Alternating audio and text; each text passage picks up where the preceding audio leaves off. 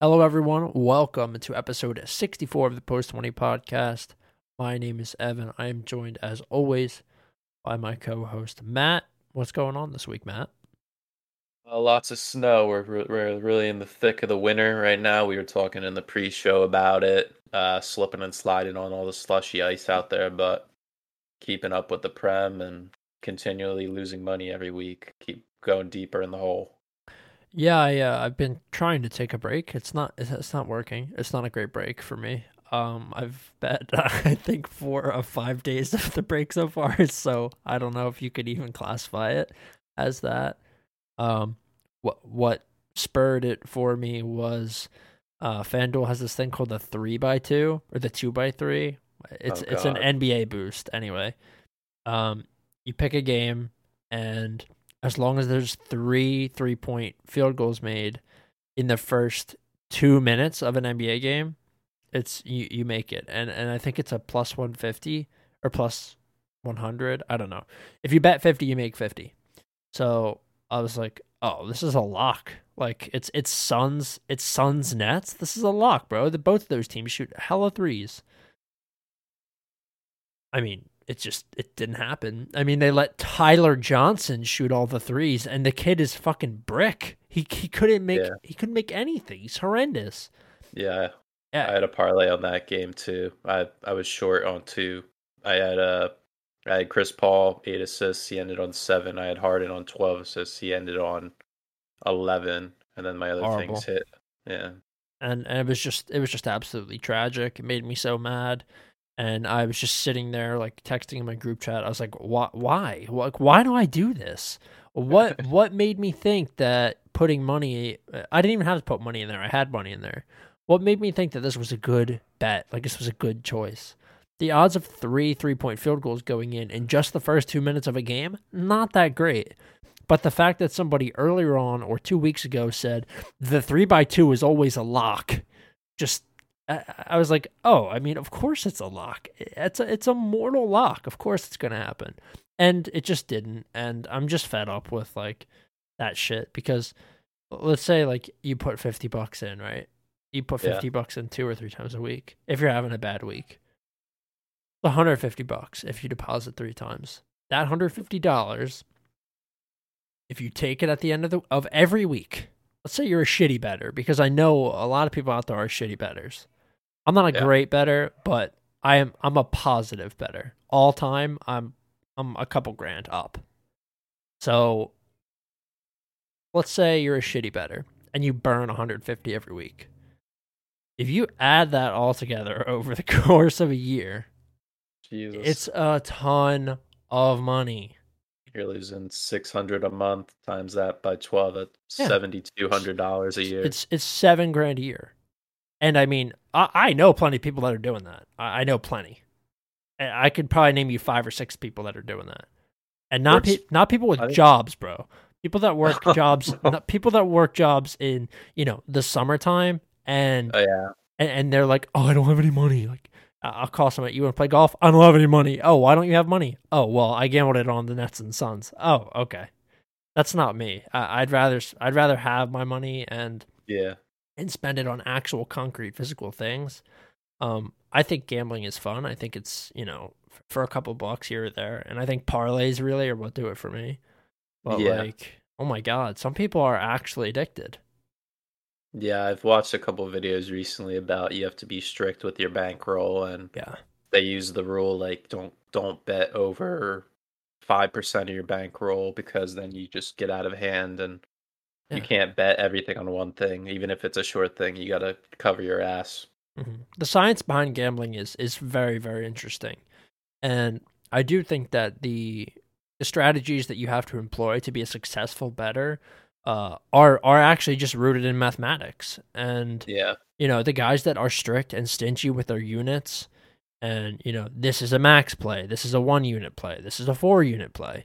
You'll see tipsters and things like that giving them out, for free on Twitter and Instagram and whatever. But the guys that are really good sports handicappers, they make a lot of money because there is a science behind it. I choose to bet with my balls instead of my brain, and I think most of us do that. But it's an interesting thing. I think I'm glad that New Jersey has sports betting because it is fun and it does add another dimension when you're watching sports. I'm really glad we have it here.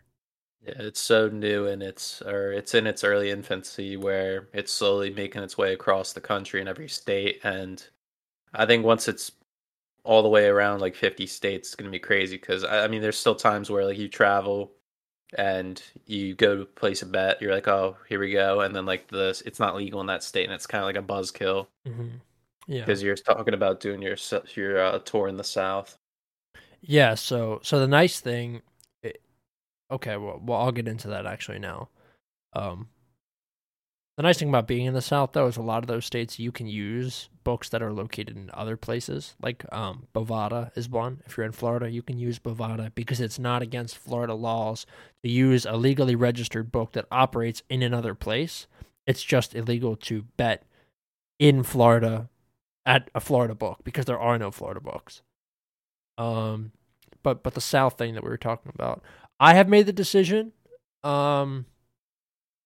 that in the fall I will be traveling the American South. I think it's either going to be the South or I'm going to go Southwest, maybe like Arizona, hit Texas on the way, those states, or I'm just going to stay in like the Southeast corridor, um, Florida, Georgia, Alabama, and kind of travel around the states and document my trip and play as much golf at as many courses as I possibly can.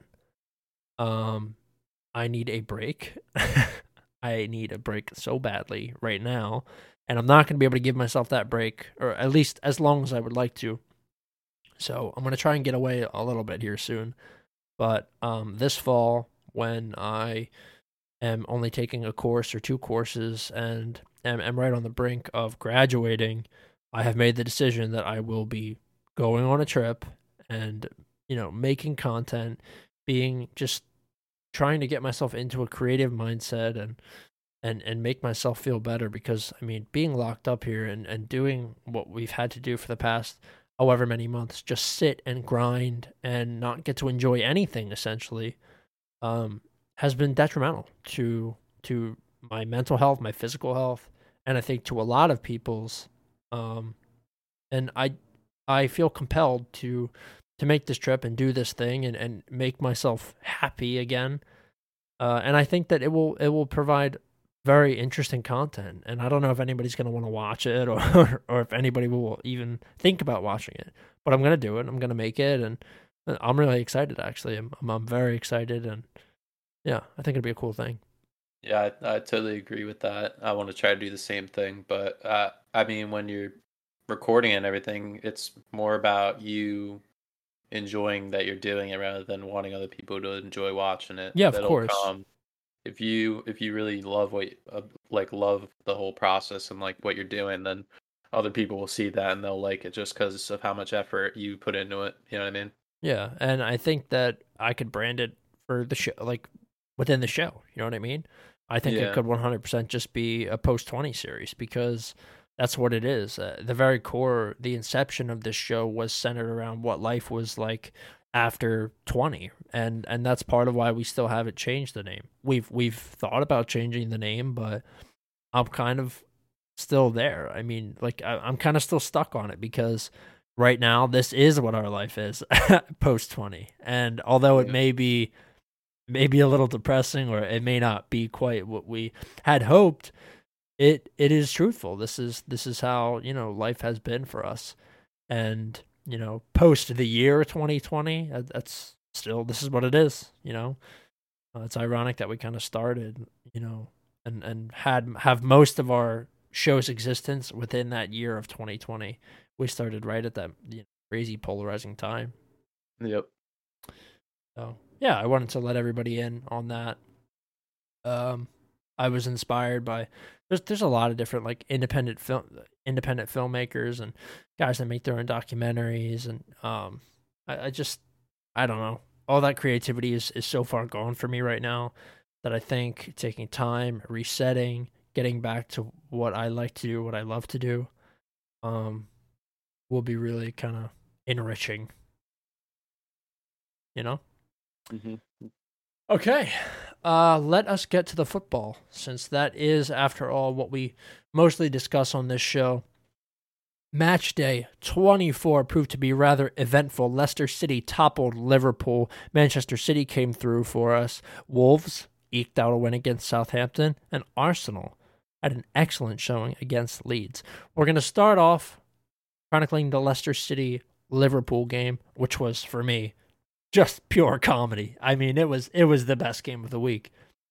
What's wrong with Alisson? What in the fucking world happened to Alisson? I don't know, man. I don't know whether like there's something going on with him at home, if he's having trouble in the bedroom. Like I don't know. I Like was it going to could say, be did he anything. walk in on his wife getting railed by some other guy? What is going on?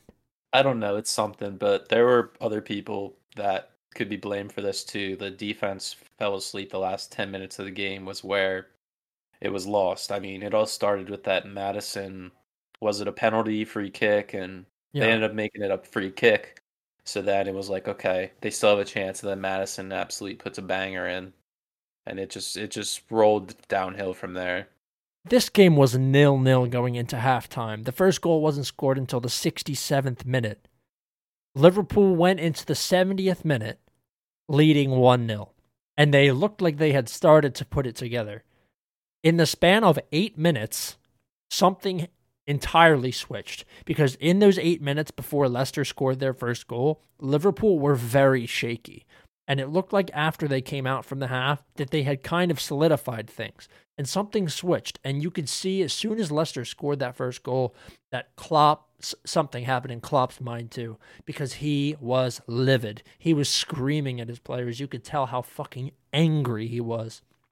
And Klopp is going through some personal issues that, my heart goes out to him, because truly, being able to travel for Europa League or for Champions League games, not being able to travel home to see your mother's funeral, I just think is disgraceful. And I feel for him, but you can tell that there is an issue. There is some sort of dynamic that has been stressed between Klopp and his team, and just the minute that Madison scored, things went downhill. Vardy added another 3 minutes later in the 81st, and Barnes added, the nail in the coffin in the 85th. That Liverpool defense was just getting carved. And I know James Maddison and Vardy and Barnes, all three of them are quick and really scrappy and sharp players, but Liverpool's entire squad isn't that bad. That shouldn't be happening. You shouldn't be collapsing as a team of their caliber like that, regardless of what's going on with injuries. And it was hilarious to me. I'm glad. I was tired of listening to Liverpool say, "We're gonna win the CL. We're gonna win the league." You're not winning either. Your team's fucking shit. Yeah, they conceded after this result, saying that their defense was over. Was this Quebec's full debut, like his first start? Yeah, it was, and he didn't look great, but I don't think you can necessarily pin this on him. Right. TAA has been absolutely exposed. I mean, he is a fraud. He is Well, a he's never been actual a. fraud. I mean, even when he was in his prime, he's never been a defense first kind of guy. It's all Right. about his delivery in the box and getting into pockets of space that modern fullbacks nowadays use to their advantage. But defense is not his thing, and when he has a informed winger like how Harvey Barnes is playing right now, it's pretty hard for him to match up with that. Right. But here's the thing. The reason that TAA and Robbo both were so effective last year was because it took a long time for teams to adapt to that cross and drag style, right?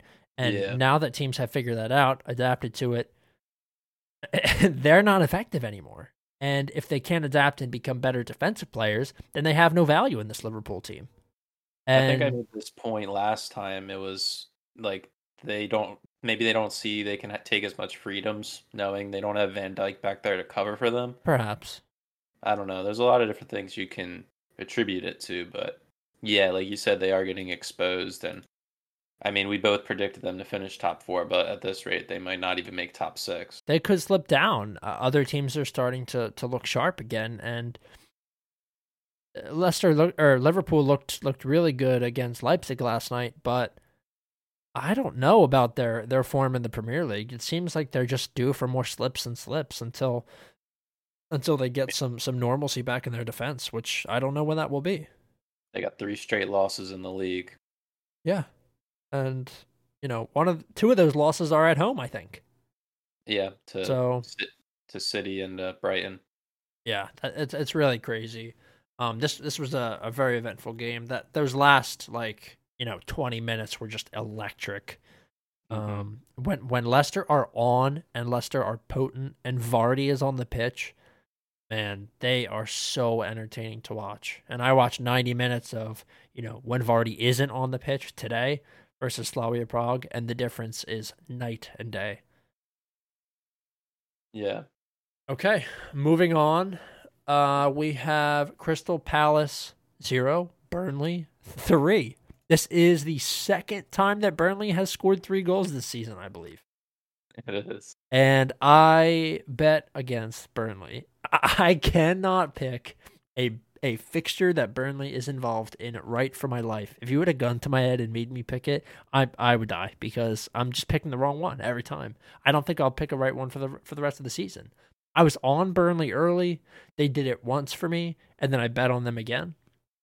And ever since then, I just have been on the opposite side of the coin every single time.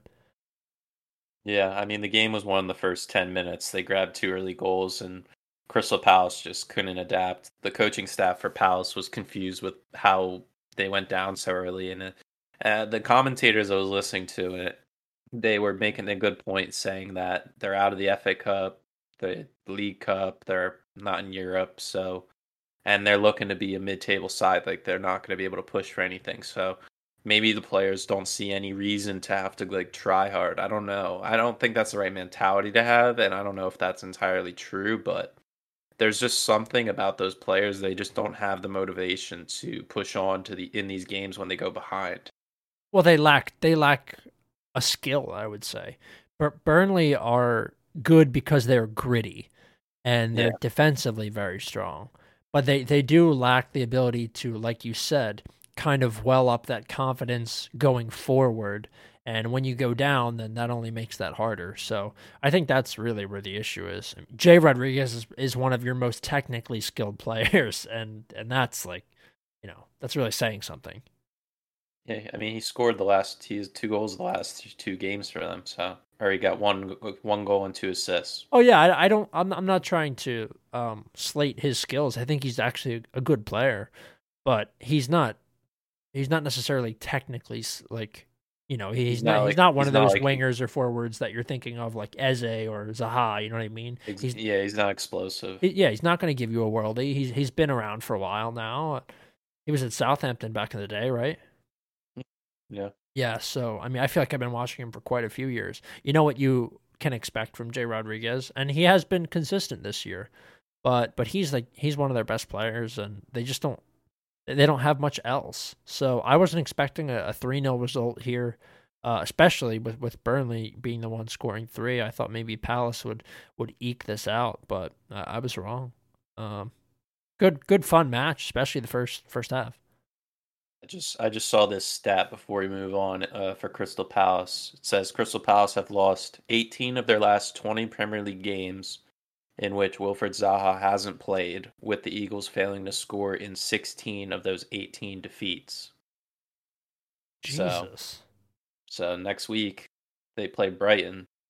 Brighton's a pretty decent team right now. They have 5 clean sheets in their last 6.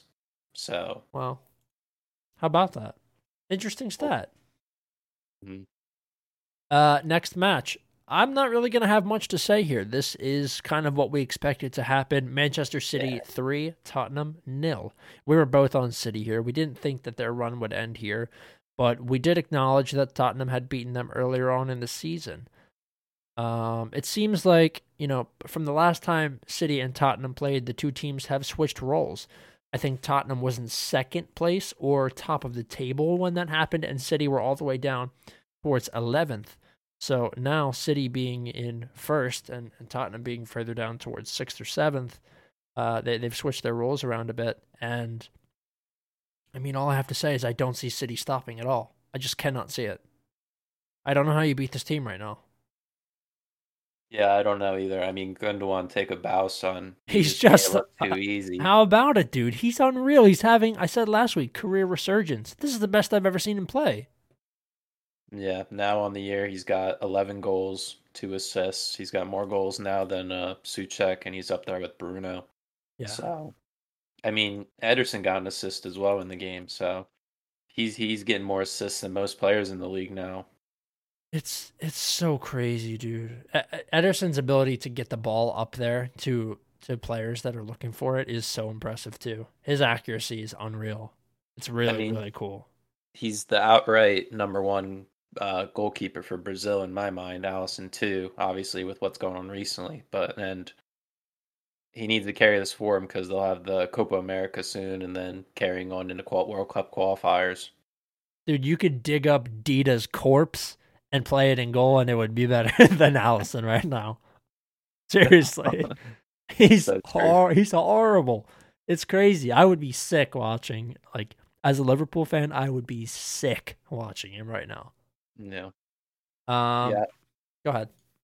I was just gonna say Tottenham just they can't figure it out right now. No, Mourinho just doesn't have faith in his players anymore, and the system he wants to use it doesn't work with these players, and I don't think he's gonna have enough time to. He's not gonna be given enough time to bring in the players he wants before he gets sacked. So I think after this season, if Tottenham doesn't finish top six, I think Mourinho gets sacked. I'll I say do that too. now. And I think that they're going to be absolutely sick watching what Pochettino's doing with that PSG team, who arguably have, well, they've got more they have more quality just because they have Mbappe and Neymar, but outside of those two, I mean, what else do they have? Nothing crazy.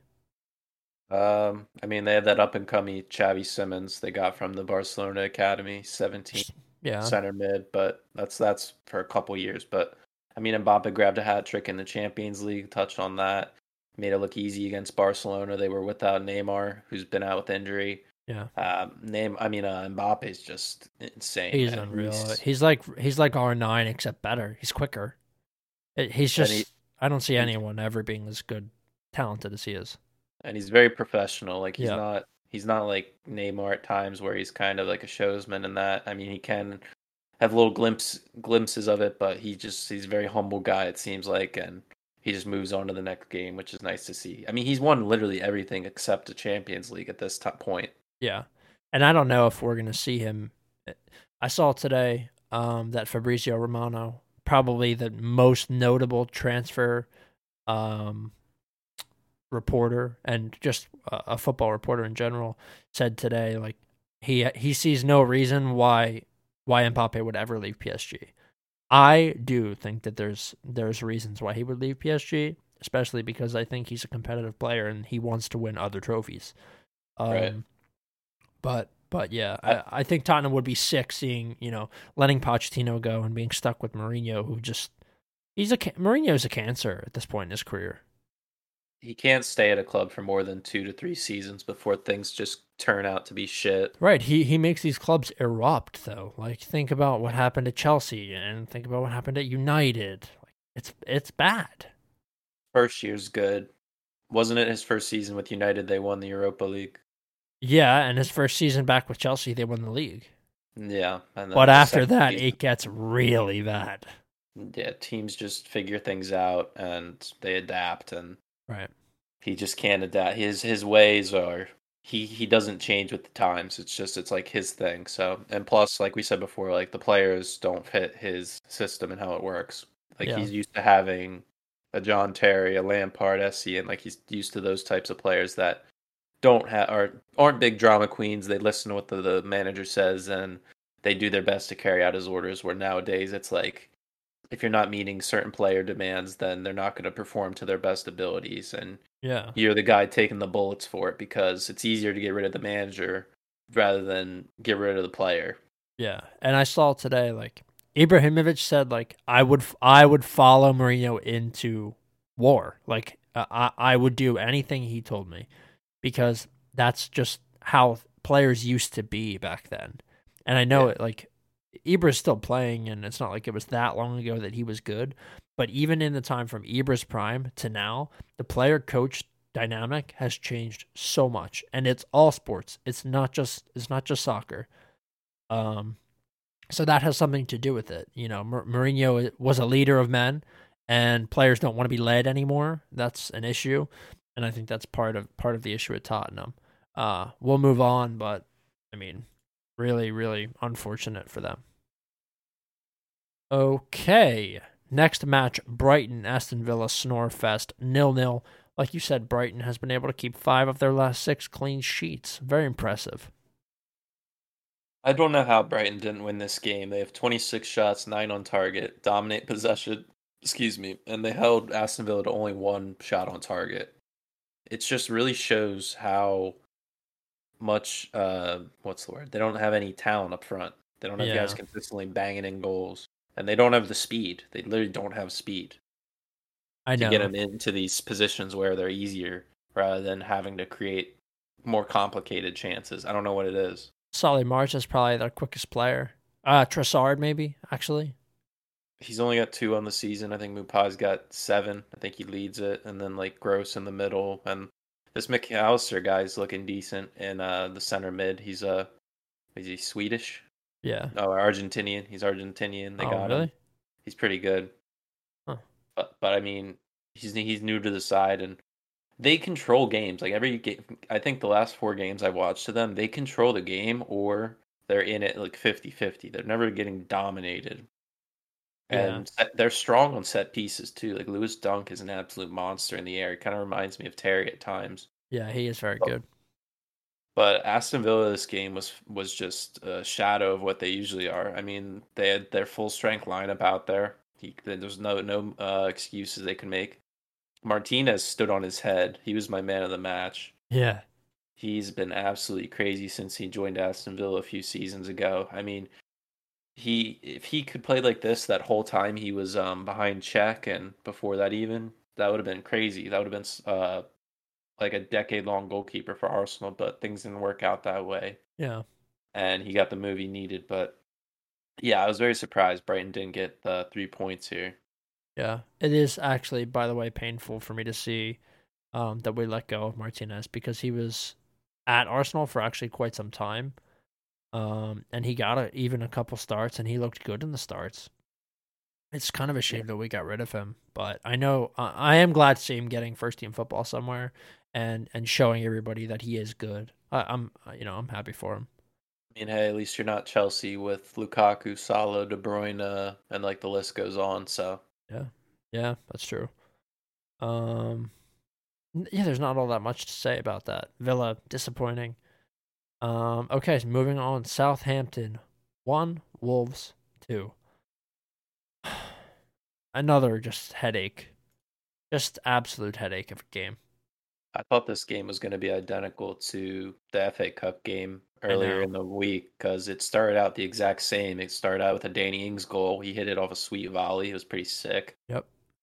And then the game was kind of dull for most of the time. And then late in the game, freaking Wolves get back into it. Headed the attack with Pedro Neto, got a goal and an assist.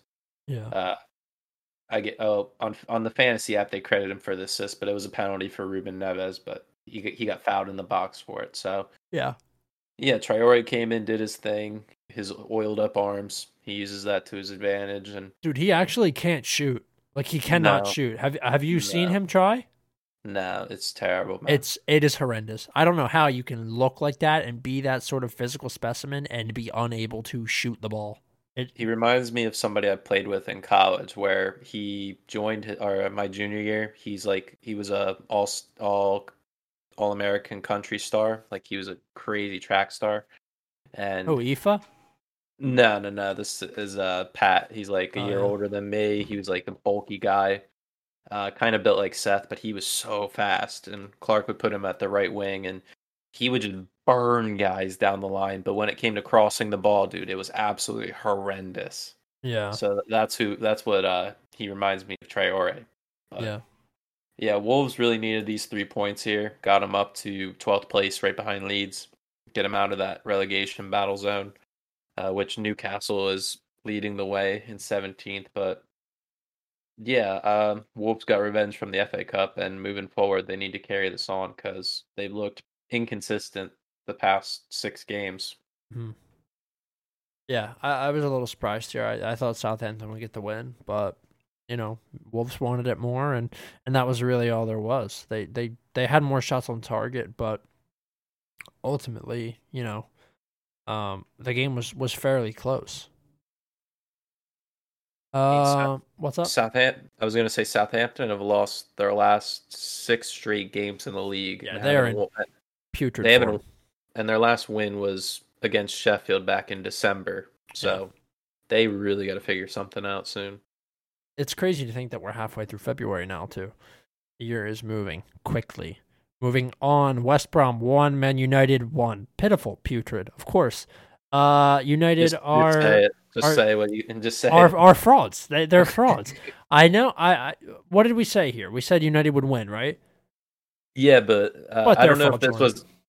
I don't know if this was the game. It was about Fulham. We were talking about Fulham, like the funny feeling. Yeah. Hold on. You can talk about this. I have to take something into the other room. I'll be right back. Okay, yeah. Uh, yeah, Man United dropping these points here was massive. Literally from the jump, the first minute, the new signing, Diagna, I can't even pronounce it. Their new signing up front, the striker. First minute cross in, takes advantage of Lindelof. He's got a bigger body than Lindelof. Cuts right in front of him, nods it right past De Gea, and you're thinking, holy shit, West Brom might actually get some points out of this game like they did against City earlier in the year in a 1-1 draw. And I mean, it was United's strongest 11, you could say, without Pogba in there. You got Fred and McTominay holding it down in front of the center backs. You got Fernandez up there at cam, and then you have Rashford out there on the wing. Big Sam put together the team well, and it just worked out for him for once. They only give up one goal against a United team where they're conceding. West Brom have now conceded 55 goals this season, and they're only allowing one to a United team in second place. Is pretty good for Big Sam. The 1 point only gets them up to up to 13 on the year. Still, they're looking like they're gonna get dropped. West Brom is 100% going to get relegated this season. There's nothing they can do about it, even with all these new signings. It's just when they get that lead, they hunker down, and it never comes out for them in the end. It always comes to where they drop the points. Yeah. Sorry, I'm back. Brad's like fucking. My brother's like running around the room because I don't know. Yeah, Trying to print something because the printer's next to me over here. If you're yeah. watching the video, he's like running around my room. Where's the printer paper, bro? I don't know where the fucking printer paper is. What are you printing shit for? We're an online school. No, he has a deadline. I get it, but um, I have nothing to say other than United are frauds. I can't believe that I ever bet on them. I just can't believe it. They aren't good. They are not good. They overperform all the time. They are just not good. Rashford is literally a ghost. He just doesn't exist. And if Bruno doesn't assist a goal or score a goal, nothing's happening. McTominay is the only other player that I even have any sort of respect for. Mm-hmm. I hate these United players, dude. I fucking hate them. Yeah. It's disgusting, dude. We grew up in an era where United was so good and so talented. There's a caliber that is expected, and you are literally letting one Portuguese man carry the banner for your entire club. If you're a United fan, you should be ashamed of the way the club is run. It's gross. I mean, there was another Portuguese man that led the club, but he had a nice supporting cast with Well, I mean, that's the Rooney and thing. Tevez and Berbatov. He had Like, guys that, in case he didn't perform, they would step up. And when Bruno doesn't perform, you don't know if the other guys are gonna be there for him. well, that's the thing you do know because they aren't going to. When Bruno doesn't at least perform and put in a shift, they very rarely pick up the slack. He's in every team they play. He's in every single version of the squad. He has to be because he's the only source of creativity, the only source of magic, the only source of just caring, and nobody else cares. You know? Yeah, he's been on the score sheet the last 3 weeks. So He's see if he can amazing. make it 4. I can't believe it. When he came in last season, even you saw it. Like he saved their season. He brought them, back. Mhm. They would have finished in a horrible place, but Bruno is as whatever. I don't know what they paid for him. I don't remember, but fuck, dude, it was good business. I mean, for what he's providing now, whatever it was worth is it definitely was. He was worth 150. I know they didn't pay that, but like he's He the would go for that now. easily. Yeah, it's not even a question. So sorry, Zach. I know you're a United fan. I have a lot of fans that are United, or I have a lot of friends that are United fans. He's a United fan, but he hates watching them because he knows that they'll disappoint him. Well, that's how we all feel, though, isn't it? I mean, I love know watching Chelsea right now. I enjoy watching Arsenal right now, but earlier this season it was pretty brutal. Yeah, like we're both teams are in decent form. Chelsea more like we haven't lost under Tuchel yet. I know it's going to come sooner or later, but Yeah, the way they're playing now I mean, I keep saying it reminds me of when Antonio Conte came in. It's like the similar style and format. yeah. Okay, so we'll move on from that horrible affair onto a much happier occasion. Arsenal 4, Leeds 2. I was pleasantly surprised. I thought Leeds would maybe get one here early, and try and pile them on, and that's where Arsenal would be able to come back. But it was actually Arsenal that struck first. In the 13th, Pierre-Emerick scored his first. In the 41st, he added a penalty. And the 47th, he added a third. Hector Bellerin scored in between. So all but one goal for Arsenal came in the first half. It was a strong first half, especially for Aubameyang, who looked happy for once on the pitch. It's rare that I see him happy and performing. He was gone for a few weeks. His mother was ill, so I think the support that he got from the Arsenal staff and fans really pleased him. I could tell that it did because he was very thankful on social media. And I think he was really looking to get out there and give them a performance. So I was happy to see that. The Bellerin goal was fine. But they did fall flat a bit in the second half. They let Leeds add to. Pascal Strujic scored in the 58th, and Helder Costa, who I think you have in fantasy, scored in the 69th. But Arsenal dominated this game. Yeah, Aubameyang, his last 2 starts, he scored 5 goals. He made 2 other substitute appearances in that time.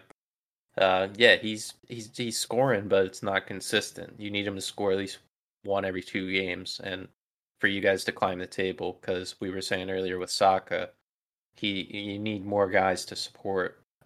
Just so if one guy doesn't, the other ones are there to cover. So yeah, it's great to see Aubameyang do that. With Leeds scoring later in the game, that just came to fitness. The style that Leeds plays, man to man, going 100 miles an hour. It's very hard to hold them to 0 goals, which is a big feat in itself. But yeah, 4-2. They always have a shaky defense. You know, if one goes in early, it's going to get piled on. Yeah, and it was great to see this type of result compared to the last time they played in a 0-0 draw. Yeah. So, I mean, moving forward, this is great for Arsenal going into a huge match against City. It's really They're good. Yeah. They're really going to need to get at least 2 to 3 goals on the board if they want to keep up with City. Mm-hmm. And I think that's what it's going to be. I think it's going to be a barn burner. I do think that Arsenal are going to be able to peel that City defense back, especially if we have a full-strength squad. If we don't have a full-strength squad, we are losing. I think the match is going to be won or lost in the midfield because a lot of the times the ball's getting whipped out to the wings for City, and it's little cutbacks to Bernardo Silva and Gundogan, who then have pockets of space top of the box when the center backs are a couple yards deep, and so they can take guys one-on-one. I think that's really where it's going to be won due to how Xhaka and Partey's positioning is, or if Ceballos is in there. It's really going to come down to those guys. I think him not playing in this game was showing a sign that he's going to get rested for that. I hope that he's in the City game because we need him desperately. That's where the game is won and lost, truly, is his presence in the midfield. And he does provide service to the guys up top, and they play a lot better when he's on the pitch. And that's been evidenced in our results all season. I'm hoping he's there, and I'm looking forward to the matchup this weekend against City. I think if there's a team actually right now in the league that can knock City off on some bizarre, weird technicality or some strange goal, that it is probably either Arsenal or United. So we shall Yeah, see. I was going to ask you that. I was thinking about that point with Mikel getting tutored under or being coached under Pep's wing for a couple years at that Mm-hmm. city. He was on the staff. Do you think that's an advantage that he has over a lot of managers, knowing the system and the style that Pep plays? Do you think he takes any advantage from that? I do think that's an advantage. However, I do also want to take into consideration the fact that Pep has since brought in a new head coach who has taken, or not head coach, but you know what I mean, assistant coach, Yeah. who has taken the role that Mikel did, and him Pep and he are very good friends and are in constant correspondence with each other about the way that the team is playing. I heard this earlier on a couple from two different sources actually, two podcasts. They're boys, Pep and this new guy. I forget his name, Spanish guy. Was he on his old Barca staff? I think so. Yeah, and he's kind of, you know how there's a manager to manage the players. This guy is a manager to manage the manager. And back in the day, successful managers, especially Sir Alex Ferguson, had friends and assistant coaches that played that role for him. And I think that the team and the dynamic has changed since this guy came in mid-October. So I don't know how much Mikel will benefit from that, but I do think that, of course, there's an undeniable benefit in knowing the system, knowing the way that Pep manages, and I think that you may see, you may see a tactical battle here. Yeah, I know exactly where I'm putting my money this week on the game. Me too. Okay, moving on. Everton 0, Fulham 2. I We fucking picked hate this one. Everton. They're just, you never know with them. Sometimes they're so flat, and other times they are so brilliant. There is no predicting this. I said on last week's show that I liked Everton and everything. After this second match against City, bro, Yeah, I'm done with them, bro. I can't. I literally can't with them anymore. They don't have speed. Like I I keep saying, know. like they don't have speed. The last two games they didn't have DCL and Richarlison was up there, and he got exposed, bro. He cannot play by himself No, he up can't. top. He needs a partner. And they didn't even play Hamas in the City game, I know. Yeah, Everton are disappointing. but they somehow stay in these games. It's defense. Yeah, I mean, that's what it is, and a relatively strong midfield. I have them on the same level right now as like a Brighton. Like they're structurally good, and when it comes to building out of the back, it's like they can't connect more than three passes before something's intercepted, or they have to just boot it long. Well, they rely so much on Allen. I think that's part of why their structure is so Yeah, good. That's I what it completely is. forgot he's not there because they've been playing fucking Gomez and Mm-hmm. Tom Davies, Yep. and like those two weren't there at the start because you had Decore in there and they pushed Thomas in there at times, Yep. and Sigurdsson has been having a bigger role the past 2 months. Yeah. So, I mean, they've had injury issues and guys playing out of position. So there's a lot of things going on. But yeah, I'm done with them. I kind of am with you here. Scott Parker, who we've been, singing his praise, pulled it off here. Josh Maja, 48th and 65th were when he scored his 2 goals. Great performance for the young lad. And, I mean, Ancelotti's got to be just mauling at this. Losing to Fulham? Getting out-coached by some random English guy? Come on, man. I understand that Everton have injuries, but it's not like their lineup is that bad. I mean, you have James being pushed up top, arguably not the best. I don't necessarily think you want to you want to pair slow with slow. And Sigurdsson in like a center attacking mid role, kind of weird. I think that there was other options here. Yeah. I don't know why they didn't start Josh King. He's very pacey guy up top. Right. Well, that's the thing. And play Richarlison off as like a supporting winger role. Yeah, I don't understand that either. I totally forgot that they got Josh King, and then I listened to the Two Robbies podcast, and they were talking like they were like, I don't know why Ancelotti didn't put Josh King in. I wonder if he's if he's fit or anything, because you really haven't seen him even on the team sheets at all. So I don't He know. usually comes in as like a 10, 15 minutes sub at the end, but I mean, you bring him in at deadline day and you don't play him as much. Maybe he's getting used to the system. Maybe, like you said, he's not match fit. Whatever it is, he's gonna have to get a bigger role, especially if Calvert-Lewin's not in there, because Richarlison can't do it. We've seen the last 2-3 games that he just does not do well up there. Yeah, he's just not. He Can't can't hold the play by ball up. himself. Right, exactly. So great result for Fulham, playing kind of out of their socks. Honestly, I thought they looked pretty good here.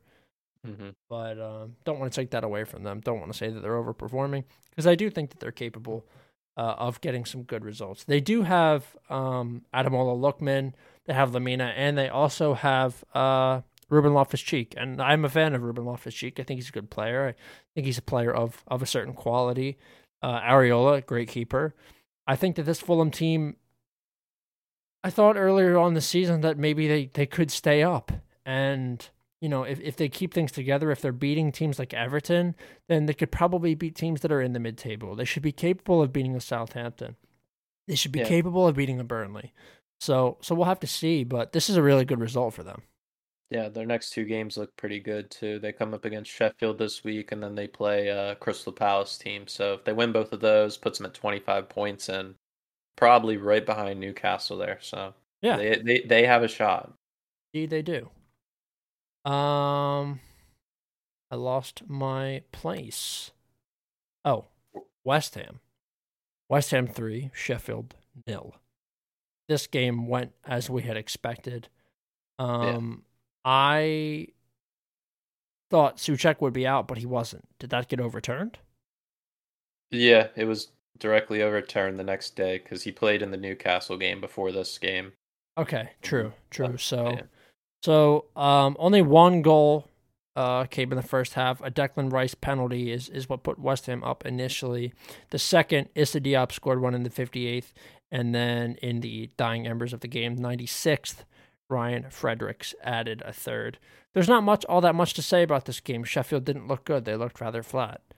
Yeah, they picked up a big injury to Johnny Egan in the back, one of their best center defenders. So Phil Jagielka, 38-year-old vet, is going to have to play a lot more. He's 38. And yeah, man. I remember he scored in the Merseyside derby in 09, like a 96-minute screamer off the bar. I remember that. But back to this game. What did you think of the Rice penalty? Because initially Jesse Lingard grabbed the ball and was getting ready to set it up, but Rice stepped in and took it away from him. What'd you think of that move? Well, it's a little unfortunate. I don't necessarily like when a player steps in and takes the ball from another player, just in general. I do think Declan Rice is a mainstay in this team, so I understand it. I do understand it, but I don't like to see that. I was kind of cringing a little bit. And do you think it had anything to do with Lingard being brand new to the club? Yeah, I think that's exactly what it is. I think that's all it is. I don't think it's that they don't have trust in Lingard or anything like that. I think that these players know that that Lingard has quality, and that's evidenced by that performance he had, just a few weeks ago now. Mm-hmm. But I think that's all it comes down to. I don't think it's anything else than that. I don't think it's worth reading into other than that. He just hasn't been at the club that long. And I know somebody that actually had Lingard to score, and they hit, right? So they picked over 2.5. Yeah. Lingard to score, and Fulham double result, halftime and full time, and that was the only thing that missed because he got the penalty taken away from him. That's brutal. That's a tough way to lose a bet. Another bet that didn't hit was the Prem Pick'em that NBC Sports runs, like that, the 50K thing. Yeah. The guy had 3 of the 5 games going into this. This was the 4th of the 5th. He had Chelsea winning 2-0, which hit. Yeah. But he had West Ham winning this game 2-0, and Ryan Fredericks scored in the 96th minute to cock him. Horrible, dude. I would be sick. He cocked him for 50 grand. That's brutal. Did he get the other one right? The Chelsea game, yeah. Oh, pain. I saw I saw he bet that, and then I put money on Chelsea to win 2-0, and it hit. And then when I listened back to last week's episode that we recorded, I said Chelsea would win 2-0 too. So I Oh, was there you there go. from the get-go, man. Let's go.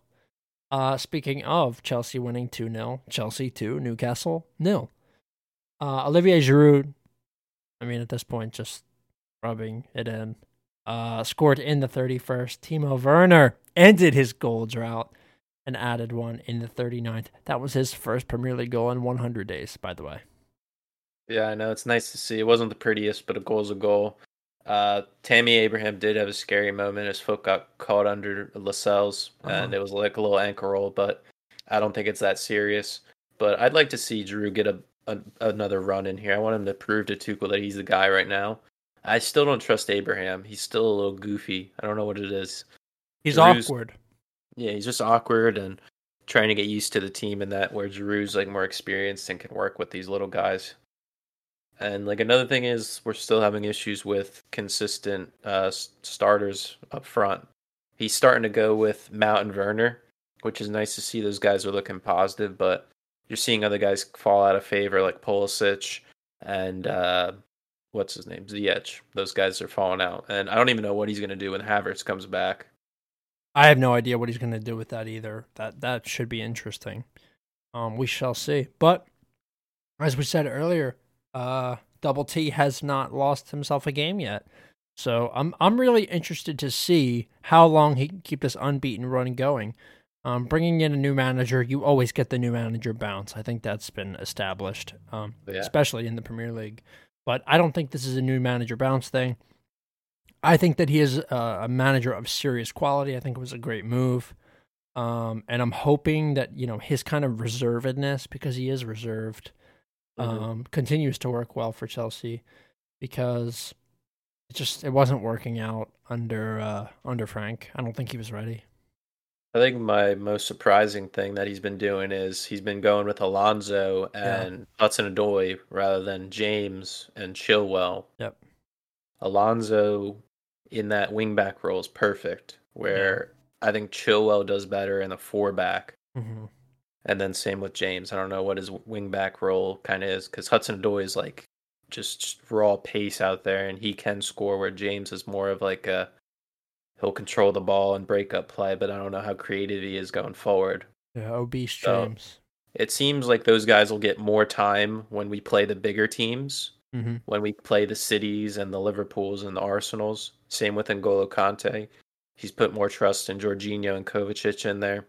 Jorginho holding, deep line playmaker, Kovacic box to box, driving runs in the middle and setting other guys up. Whereas N'Golo is like your bruiser. He breaks up the plays and just distributes it to the playmakers. So I think N'Golo we'll be seeing soon in these big upcoming games. Plus, he's been lacking fitness. He's been getting 20-minute runs, 30-minute runs in the second half.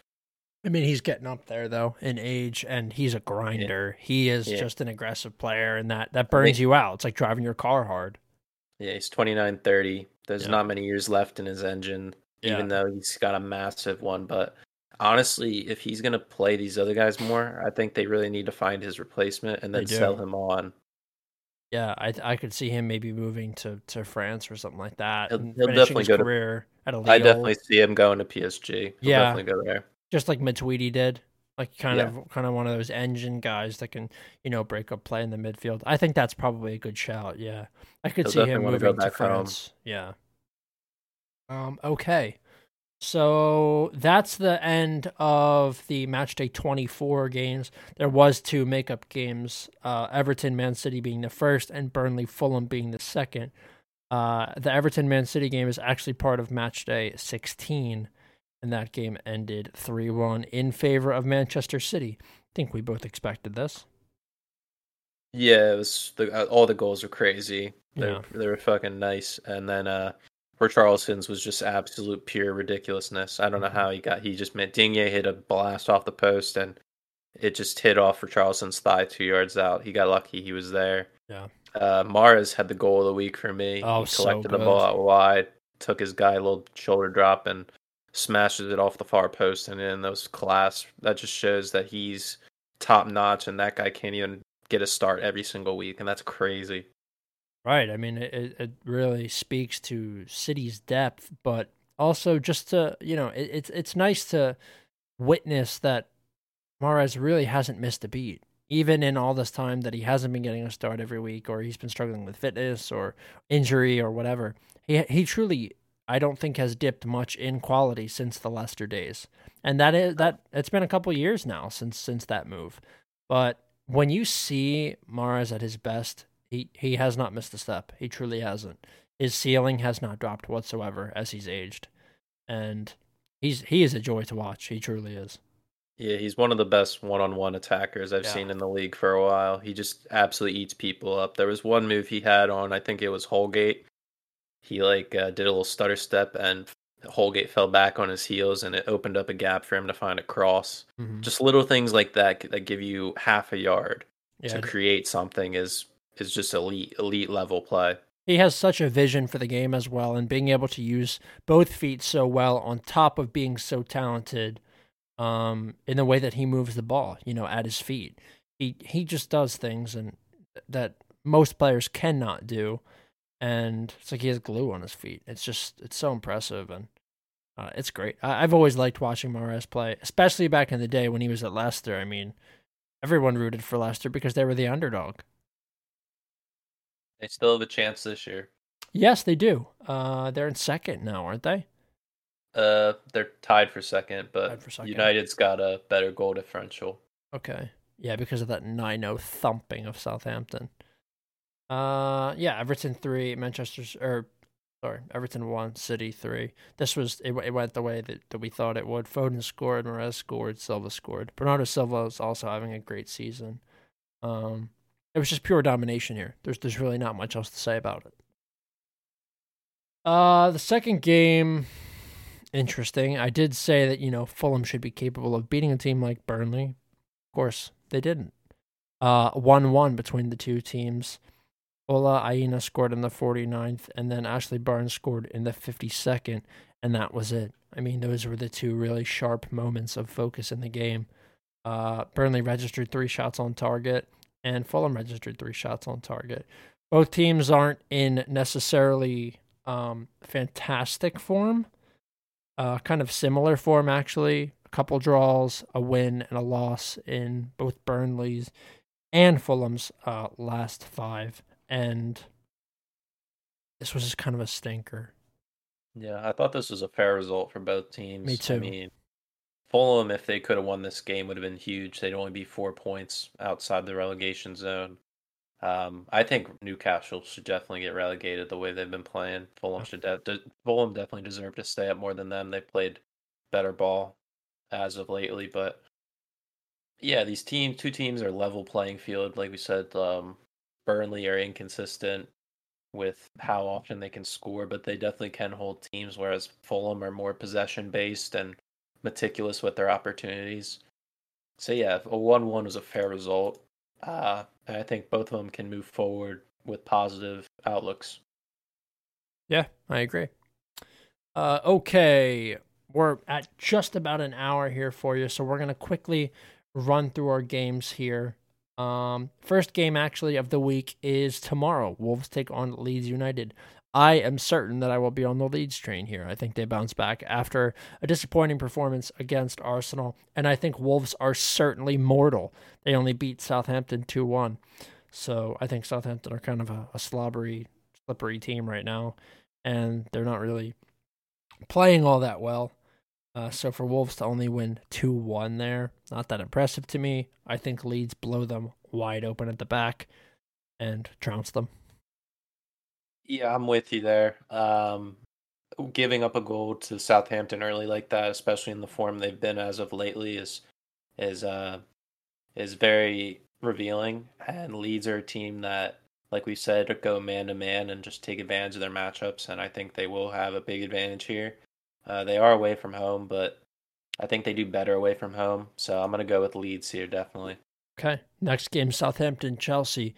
I just spoke about Southampton. You know how I feel about them. I called them slobbery, I believe. I meant to say sloppy, but slobbery works too. I'm going to take Chelsea here, straight up. Yeah, with the form they're in right now, you can't bet against them. Right. I think Chelsea are the biggest favorites this week. Out of all the matchups, they're sitting at only minus 140 right now. It Mhm. must have changed, but still one of the big favorites this week. Yeah. Uh, yeah, I don't see a reason why not to pick them, especially with Southampton losing six straight games in the league. Yeah. Uh, Hopefully we can hold Danny Ings to nothing. I think Rudiger's been playing really well as P back there, and Christensen's been getting the nod over Zuma, which is interesting, but it's been working, so I can't really talk shit about it. Yeah. So yeah, I think Chelsea here definitely again. I'm still on the bandwagon of they can't score more than 2 goals, so I could definitely see this game finishing 2-1. Yep. Okay. Burnley West Brom's the next fixture. Regardless of who I pick, it's going to be wrong. So I'm going to say Burnley. I think Burnley win. I could totally see this being a draw, though. These are probably the two most defensive teams in the league. West Brom are not necessarily defensively strong, but they are defensive. That's just how they play. Burnley, defensively strong. Not a ton of goals conceded there. That's how Dyche likes to play. And I can. It's hard for me to say draw, but The last time these guys played was I back don't in know. October, and it I'm was kind a of 0-0 laboring. draw. Yeah, I'll do draw again then. Draw. Big Sam coming off a huge draw against United, now picking up points against them and City, which you never thought would have happened this year. Um, their new striker, I like him. It just depends on how much service they can get into him. And against a team like Burnley, Ben Mee is out with concussion protocol, so they will be without one of their best center backs. So I think they can take advantage of that. I do give the advantage to Burnley, though. I definitely think Burnley will have more chances. Okay. Yeah. I don't.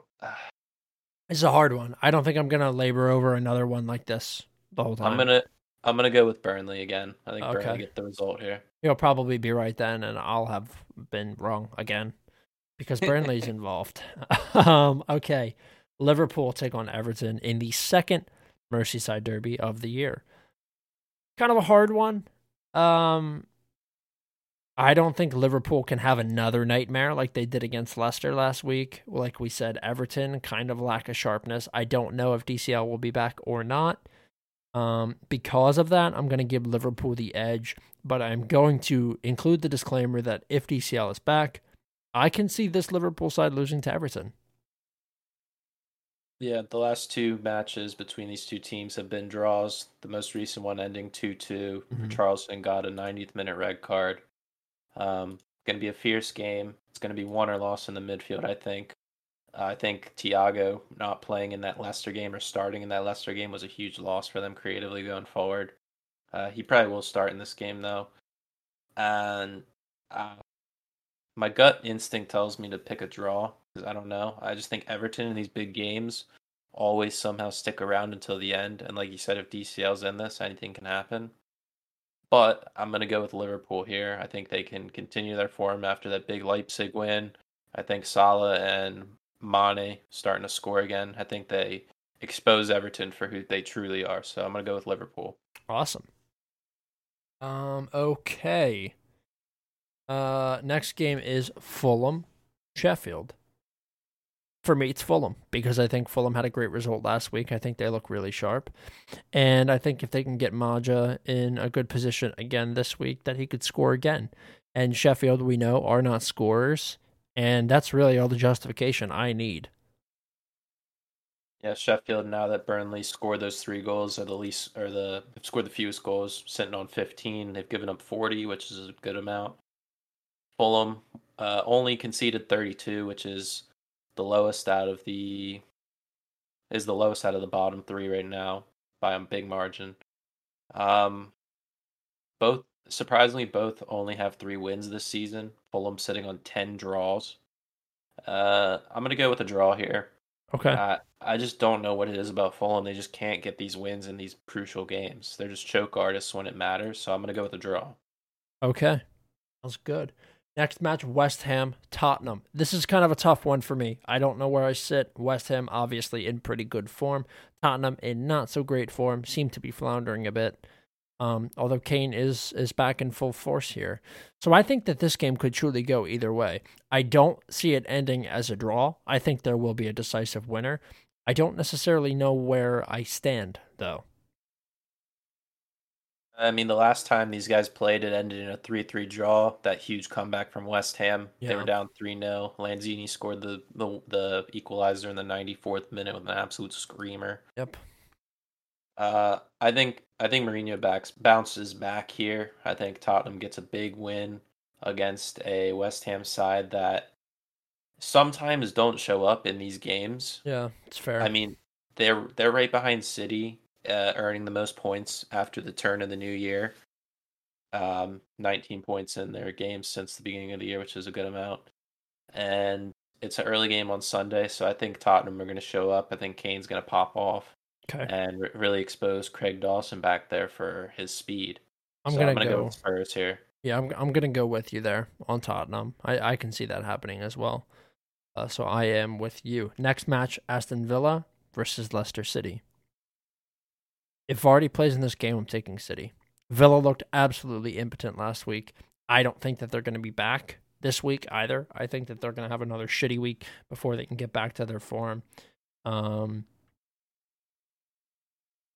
I think Villa are pretenders too, and I think Leicester just have more quality. And as you know, just the return of Jamie Vardy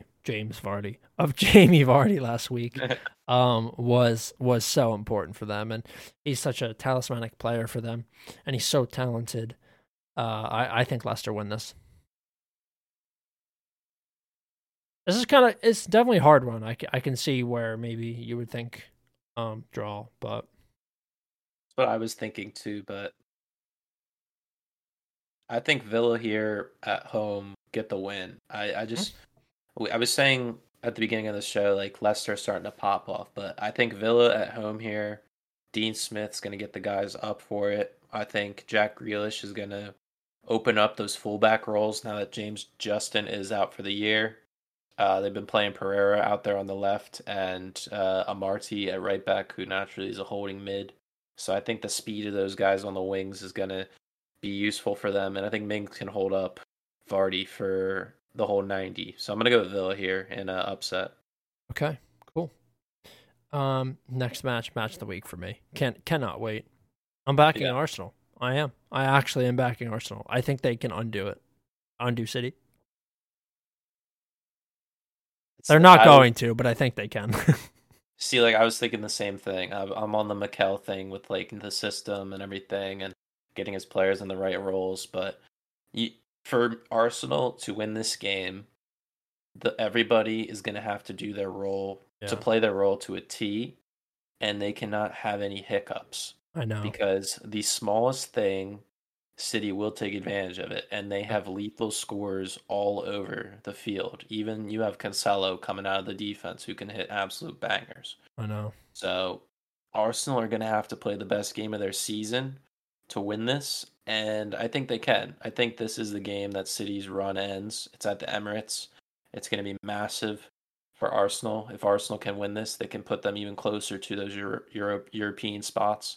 So this is going to be a massive win and a marquee win for them for this season.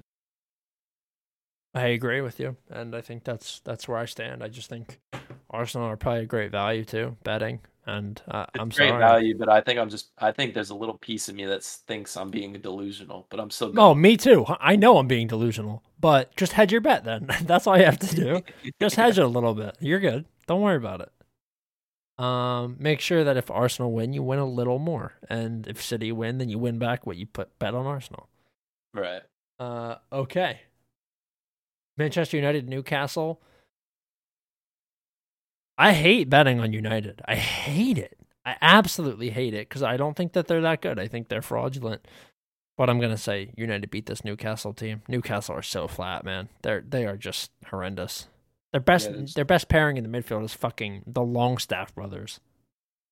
Yeah, you got John Joe and Hendricks in there as well, and their best guy going forward without Wilson right now until the beginning of April is St. Maximin. Right. So I really like him, but he needs somebody to help him up there. He can't be alone. Agreed. And Ryan Fraser and Joelington can't do the job. So Yeah. I have to go with United here. 'Cause I just do not see them even getting a draw.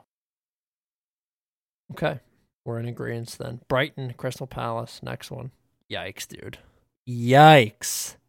Brighton have the worst record at home. I think they only have one win at home this season. Every time I bet on Palace, they suck. I'm going with Brighton here. I have to. Just they're defensively so structured well, and they do extremely well against mid-table teams right now. It's just whether they can put the ball in the back of the net multiple times, and I don't know if they can. So I think Brighton win this in a close one, probably 1-0. Okay, we're both Brighton supporters this week then. You seem to be Brighton's like biggest fan, so I'm just gonna ride with you. They've been looking good. I know. I mean, I was sucking Burnley for a couple weeks, dude. Yeah. The Premier League's one hell of a drug. It really is. And then there's a makeup game on February 23rd. That's match day 18 technically. We might as well just say what we have for our picks there. Leeds take on Southampton, and we've characterized Southampton as many things today.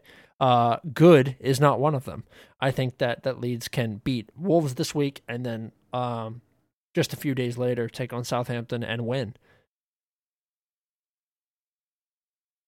Yeah, I'm gonna go with Leeds as well.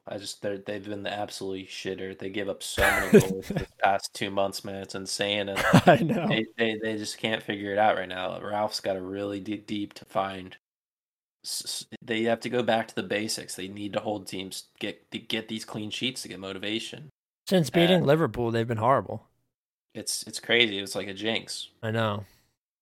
So yeah, I have to go with Leeds here. Leeds just look so good going forward, and I love Rafinha up there. He's so creative. He reminds me of Mars a little bit, just how silky he is on the ball. So yeah, I have to go with Leeds.